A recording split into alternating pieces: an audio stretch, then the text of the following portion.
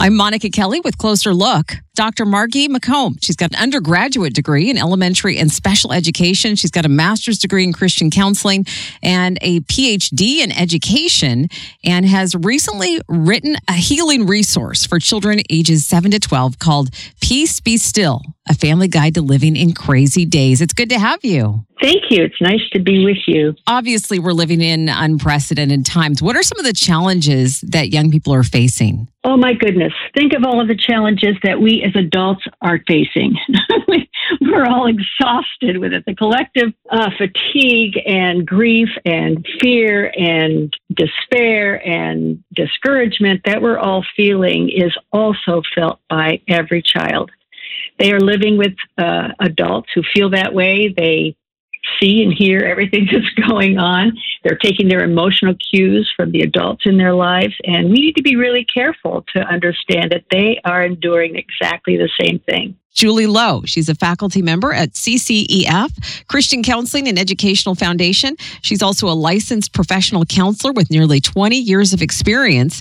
And Julie Lowe is the author of Childproof, as well as her latest book, Building Bridges, Biblical Counseling Activities for Children and Teens. Julie, it's good to have you. Thank you so much for having me. So we are definitely in an interesting time in history. Yeah, well, you're right. Unprecedented times with an unprecedented amount of anxiety and stress, and social media, news, political unrest, all these things that once kids were mostly sheltered from, but now they are seeing 24 hours a day, as well as just the pressures of typical teenage years and childhood years.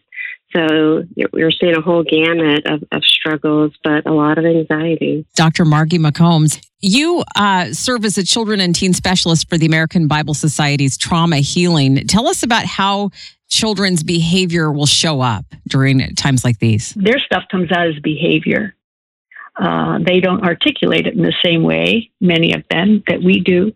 But we have to look at their behavior and figure out what's going on with them. I think every parent sees exactly how their kids show this stuff. They show it in isolation. They show it in being irritable. They have meltdowns. They're crying. They're angry. They tend to be more selfish. They tend to try to control things around them because so many other things in their lives are out of control. So we see it in a lot of ways. And of course, different temperaments respond to it differently. And we know that children show their temperaments fairly early in their lives. So parents need to be students of their kids. They need to understand them, listen to them, acknowledge their loss. That's a good point, especially acknowledging their loss, because I think as parents, sometimes we see our children acting out and we want to fix that moment instead of acknowledging what's really going on. That's right. And getting kids to be able to articulate that's one of the features of the Peace Be Still piece, is that we have them take a loss inventory. We have them talk about what they have lost. We have them talk about what they still have. We try to focus on what they have, but also on what they have lost, and having them name that, and then helping them understand that it's okay to be sad. I mean, when you lose something, you grieve, and it's okay. Grieving is actually an act of courage. It's okay to do that. And add to all of that, so many children, so many young people are doing distance learning. They're not interacting with their peers in the same way. You're right. And just struggling, figuring out how to navigate that, and doing online school while also being online a majority of their day anyway. So what are children and young people, teenagers, doing to cope? I think what they do and what their parents encourage them to do probably are the big questions, right? So we see that without any loving guidance, kids, they try to figure life out on their own. They try to find ways of escaping things that are hard or escaping into things that are pleasurable, whether that's reading or video games or movie or friendships. And so there's human nature, right? We're always trying to find a way of coping with things that are hard for us or avoiding things that are hard for us. So this is where parents and loving adults really are important, that they come in and they have something helpful to say to kids, that they're intentional in building relationships and building bridges with them and engaging them to really draw kids out. But that takes conscience kind of intentional conversation with them. So Peace Be Still is just, it's a tool that parents can use that will help them get into those conversations, that will help them talk about what they're worried about. There's a worry box. So write down your worry and let's put it in a box. And then later on, after a story and an acting out and so on, then we take that box to the cross. We take it to the Lord Jesus, and we say, He says, peace be still. So we use the story of Jesus in the boat with the disciples. And so many of the emotional fear that we're all feeling is like a storm. It's like a big storm. And we have to understand that Jesus is in the storm with us. And He can say, peace be still to our hearts. I'm Monica Kelly with Closer Look. Dr. Margie McCombs. She's got an undergraduate degree in elementary and special education. She's got a master's degree in Christian counseling and a PhD in education. I know there are parents listening right now and they're going to say, I want a copy of Peace Be Still, A Family Guide to Living in Crazy Days. How can they get that? They can visit disasterrelief.bible. Disaster relief is all one word, no spaces, .bible. And when you get to that landing page, you're going to click on where it says Beyond Disaster, which is an adult disaster response piece that we've been using with healing groups with adults around the world, translated into many, many different languages. Anyway, you click on Beyond Disaster, you scroll down to resources for small groups, and then you scroll down till you find Peace Be Still. Also, I want to tell you about another resource that's also there that you will see, and this is primarily for teens because parents also have teens that are trying to deal with school and with peers and all of this. And so there's a resource there called Unstuck because we find that many of our teens right now are feeling stuck. They're stuck at home. They're stuck in their plans. They don't know if what they're doing in school. They feel stuck. This is a resource called Unstuck, which is great. It's a self-guided journal that the teens can go through themselves, or it's also designed for youth ministry people or parents to go through it with their teens. They can go online or whatever. You can just check it out. It's a great resource. And you don't need any training. You don't need any certification to use these two pieces. You just download them for free and use them. Julie Lowe, she is a Christian counselor. She's also a faculty member at CCEF, Christian Counseling and Educational Foundation.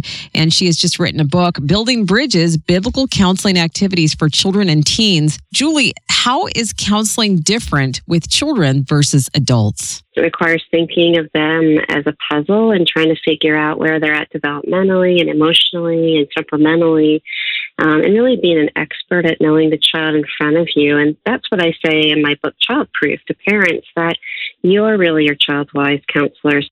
The struggles that children face are very much similar to the struggles adults face. Human nature is the same. What is different is where they're at developmentally and the maturity and the need for wise people speaking into our young people's lives. And that's a deep concern of mine, that teens are raising teens, children are raising children. They're becoming each other's influencers more and more. And godly, loving adults are being nudged out of the picture in ways that make them irrelevant. And so I really want to encourage parents and youth group leaders and mentors to really press in and say, we want to build bridges. We want to build relationships. We want to have a voice and an influence in the lives of young people in a way that points them to the Lord. Can you give us some examples of ways to build bridges with our children? Well, there's all kinds of really creative ways. So Proverbs 20 talks about the heart is like deep waters, but a man of understanding draws them out. So I want to be thoughtful, whether it's my own child or a child I'm working with, to say, how do I get to know them well? How do I draw out their inner world and what they're thinking and how they see life around them and how they view themselves and their family and their relationships? And so you take an activity, and there are some really good resources in there. You can take books, you can take puppets, you can take miniatures and tell them to give you a picture of their world and how they see the people around them. And then for older kids, it's getting them to talk about their their relationships and how close they feel to people, and using technology like YouTube and videos and music to really draw teenagers out and for them to express their heart and their values and how they see the world around them. So depending on where kids are, young people are developmentally, really depends on how you adapt resources to draw them out. But the principle behind that is love pursues. Love pursues young people, and it says that we are responsible for fostering, nurturing, discipling the next generation in the things of the Lord. With teens, listen to them. Listen to them. I know that sounds so simple. It's not so simple, but it can be. It has to do with establishing and sustaining a relationship with your teens where they feel safe enough and they trust you enough with their truth.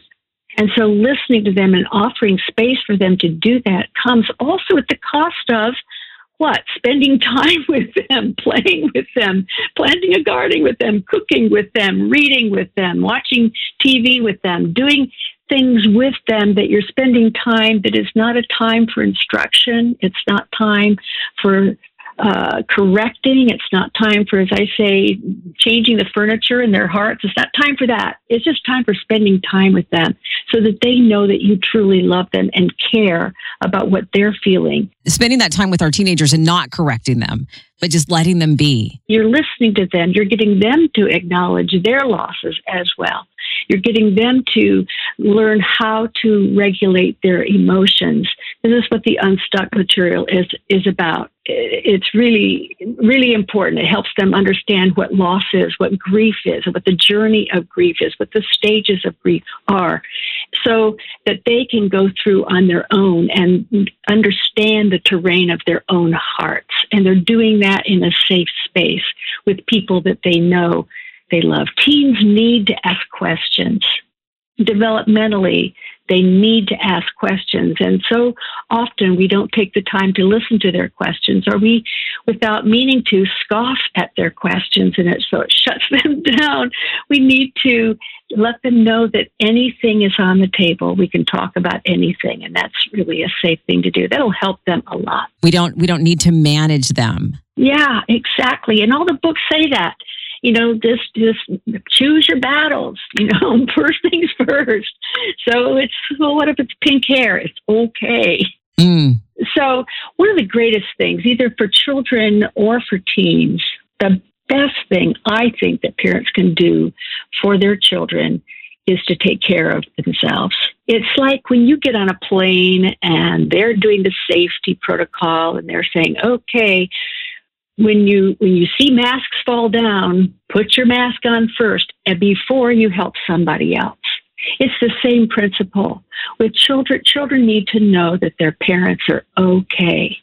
And that doesn't mean you need to engage in false optimism and everything is just cheery and Pollyanna. No, you can be honest about your feelings. You can acknowledge your own losses. You can say, I'm really frustrated right now. I don't like the way this feels. Your schooling, I don't even know how to help you with the schooling. Oh, it's going and it's making me crazy, but let's learn this together. Let's do this. Let's figure this out. And who do you think we could ask for some help here? So engage in life with them and not at them. Just be underneath them and just help them know that you're human just like they are, and you're feeling some crazy stuff too. But acknowledging that together, I think, really builds relationship. I'm Monica Kelly with Closer Look. What happens when a parent has a teenager and the teenager's just not wanting to talk? What do you do in those types of situations? That's always fun for counselors or for youth leaders, ministers who have a resistant teenager, somebody who doesn't want to talk. And the hard thing is, kids and teens are often brought to talk to somebody against their own will, right?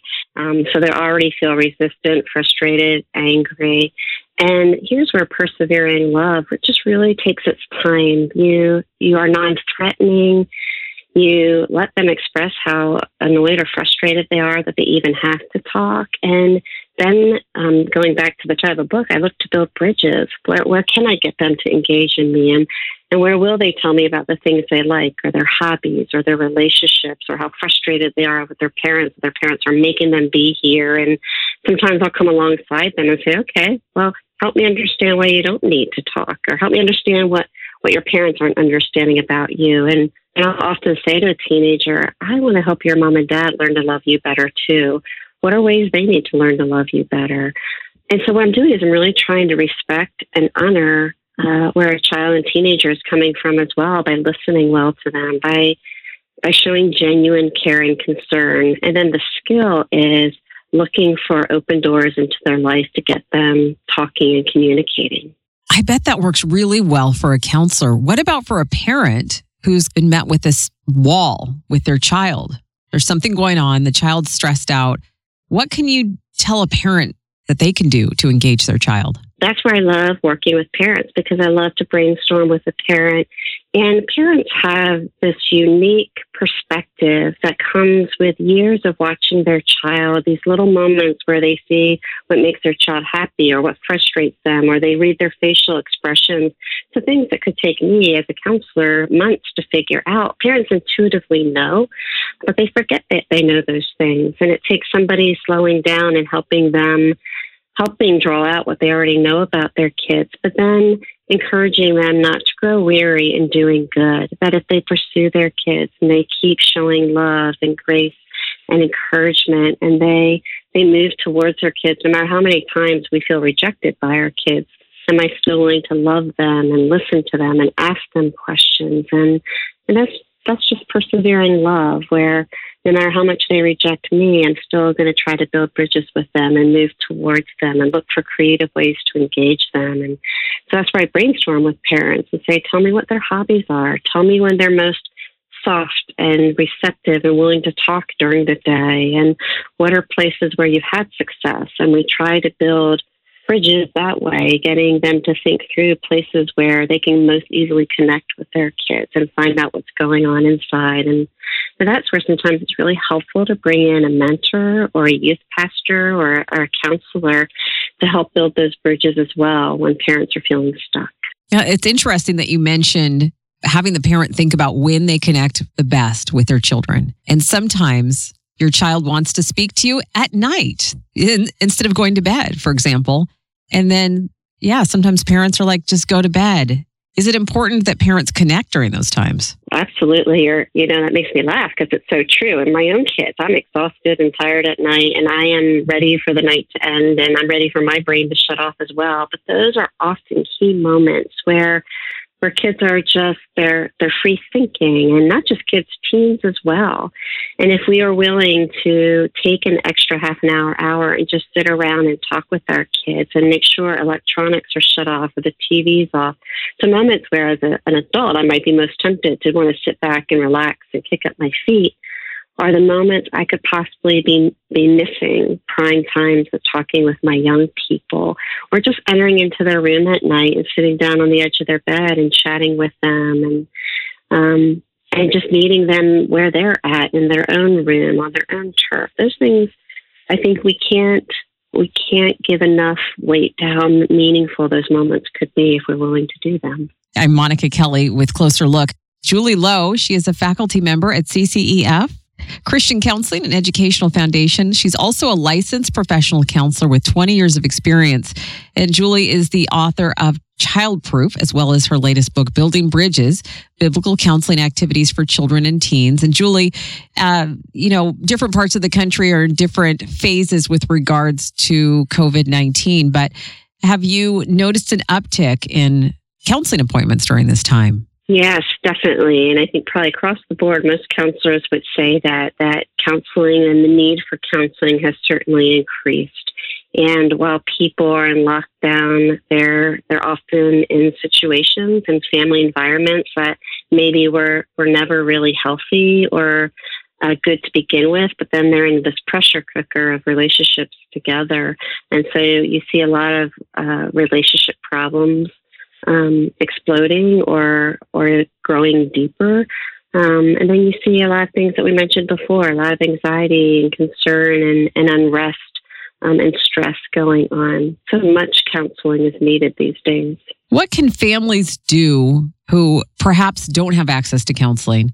How can they foster unity and peace in the family, especially when there are teenagers and children involved? That's a great question. The local church is always where we want to encourage people to go, right? Because that should be our community. But then you have a time when even the church body is not meeting live. And it speaks again to the need for parents and children to be building closer relationships. And we joke in our home, we have something called forced family fun, which means like I'll make everybody get in the car and we'll go for a hike together, or we'll walk a dog. And it starts out with potentially everybody or a couple of kids moaning and groaning about what we're doing, usually ends up being really enjoyable by the end of it. Or making them all sit down to play a board game, or shutting off the TV and everybody's sitting outside by a fire. And inevitably, somebody's unhappy with it and somebody's grumbling about not being able to do it, which is why we like to joke and say, come on, guys, forced family fun. But what we have found is when we really, as adults, when we take the role of making it enjoyable and really delighting in being with our kids, they feel delighted in. They feel like, wow, they enjoy being with me. And it ends up being a pleasant, enjoyable time with them. And I'm sure you're making memories. Yeah, that is the goal. Now, there's occasionally kids and families where they say, Julie, I've tried that and it just ended horrifically. And everybody was miserable and arguing by the end of it. And that's why I say, yep, that might be the case for a couple of times, but don't grow weary in doing good. That if we love our kids and we really are moving towards them and we're long suffering and we're willing to do the hard work, we've got to believe that the Lord's going to honor that. That is such an important statement, to not give up, to keep trying, especially if you're moving from a dysfunctional family model into something that functions well under God's grace. There's going to be probably a time of adjustment. It's never too late either. So it's no matter where families are at, no matter what difficulties going on or relational conflicts going on, anytime you seek to love somebody, it's never too late. It might be hard building bridges, but it's never, ever too late to do so. Thank you again, Julie Lowe. I appreciate you being on Closer Look today. Thank you so much for having me. Dr. Margie McCombs, you have written a pandemic-specific resource for children ages 7 to 12, Peace Be Still, a family guide to living in crazy days. Tell us again your website and how people can find that. That is at disasterrelief.bible. Disasterrelief, one word, .bible. And that's where you will find Peace Be Still for kids 7 to 12, and then Unstuck for anywhere from 12, 13, 14, depends on how mature your child is, to all the way to 17, 18 years old. Now, you are a consultant specifically for trauma healing. So how does the Bible play into the process of healing? You know, God gave us three great gifts. When Jesus left, he left us three great gifts: his word, his people, and his spirit. When we have this precious word of God, we know, as ancient a text as it is, it carries the eternal and life-giving words of hope and healing for us all. And when we do that together, either by ourselves, but also together with other people, with other believers, and we're connected as the body of Christ through his spirit, that is a powerful alchemy. That is a powerful thing that is going to heal. It's going to heal us. So many people who are in trauma, are living in ongoing trauma, and who have been traumatized, have isolated themselves. They feel very, very lonely. They feel alone in their trauma and especially children, because they don't feel like they don't have the long view of history. They don't have an adult view perspective.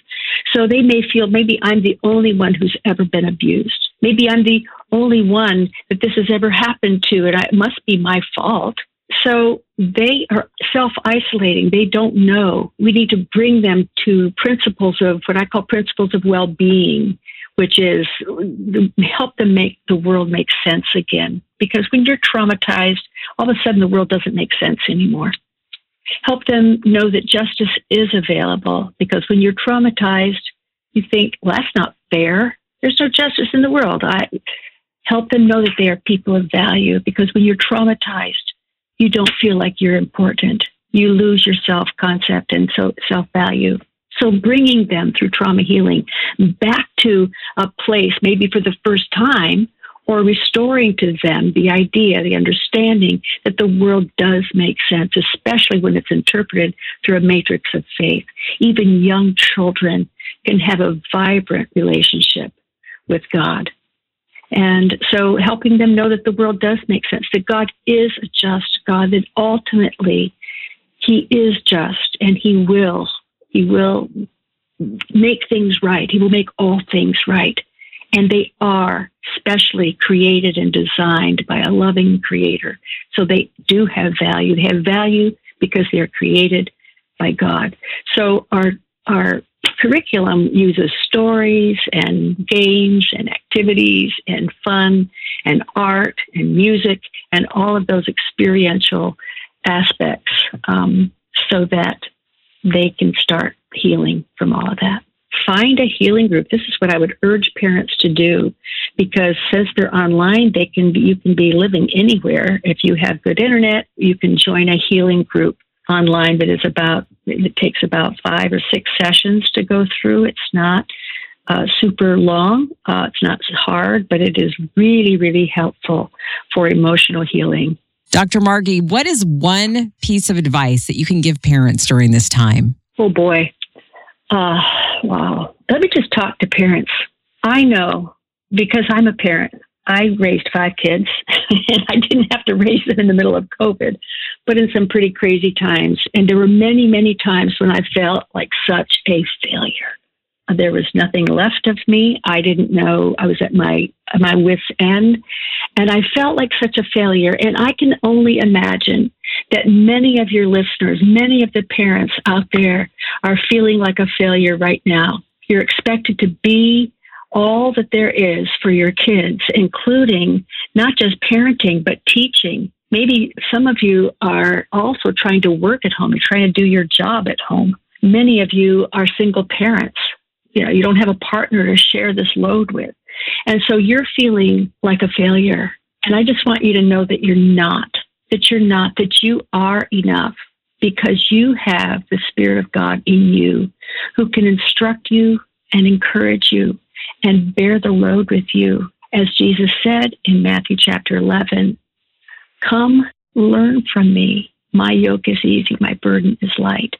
Yoke with Him every single day. That's the only way you're going to get through this. It's the only way that I'm going to get through this. This is really hard. And so the one thing that I would say is take care of yourself emotionally, spiritually, physically, so that you have the spiritual and emotional and physical capacity to do what you need to do to fill this role for your kids.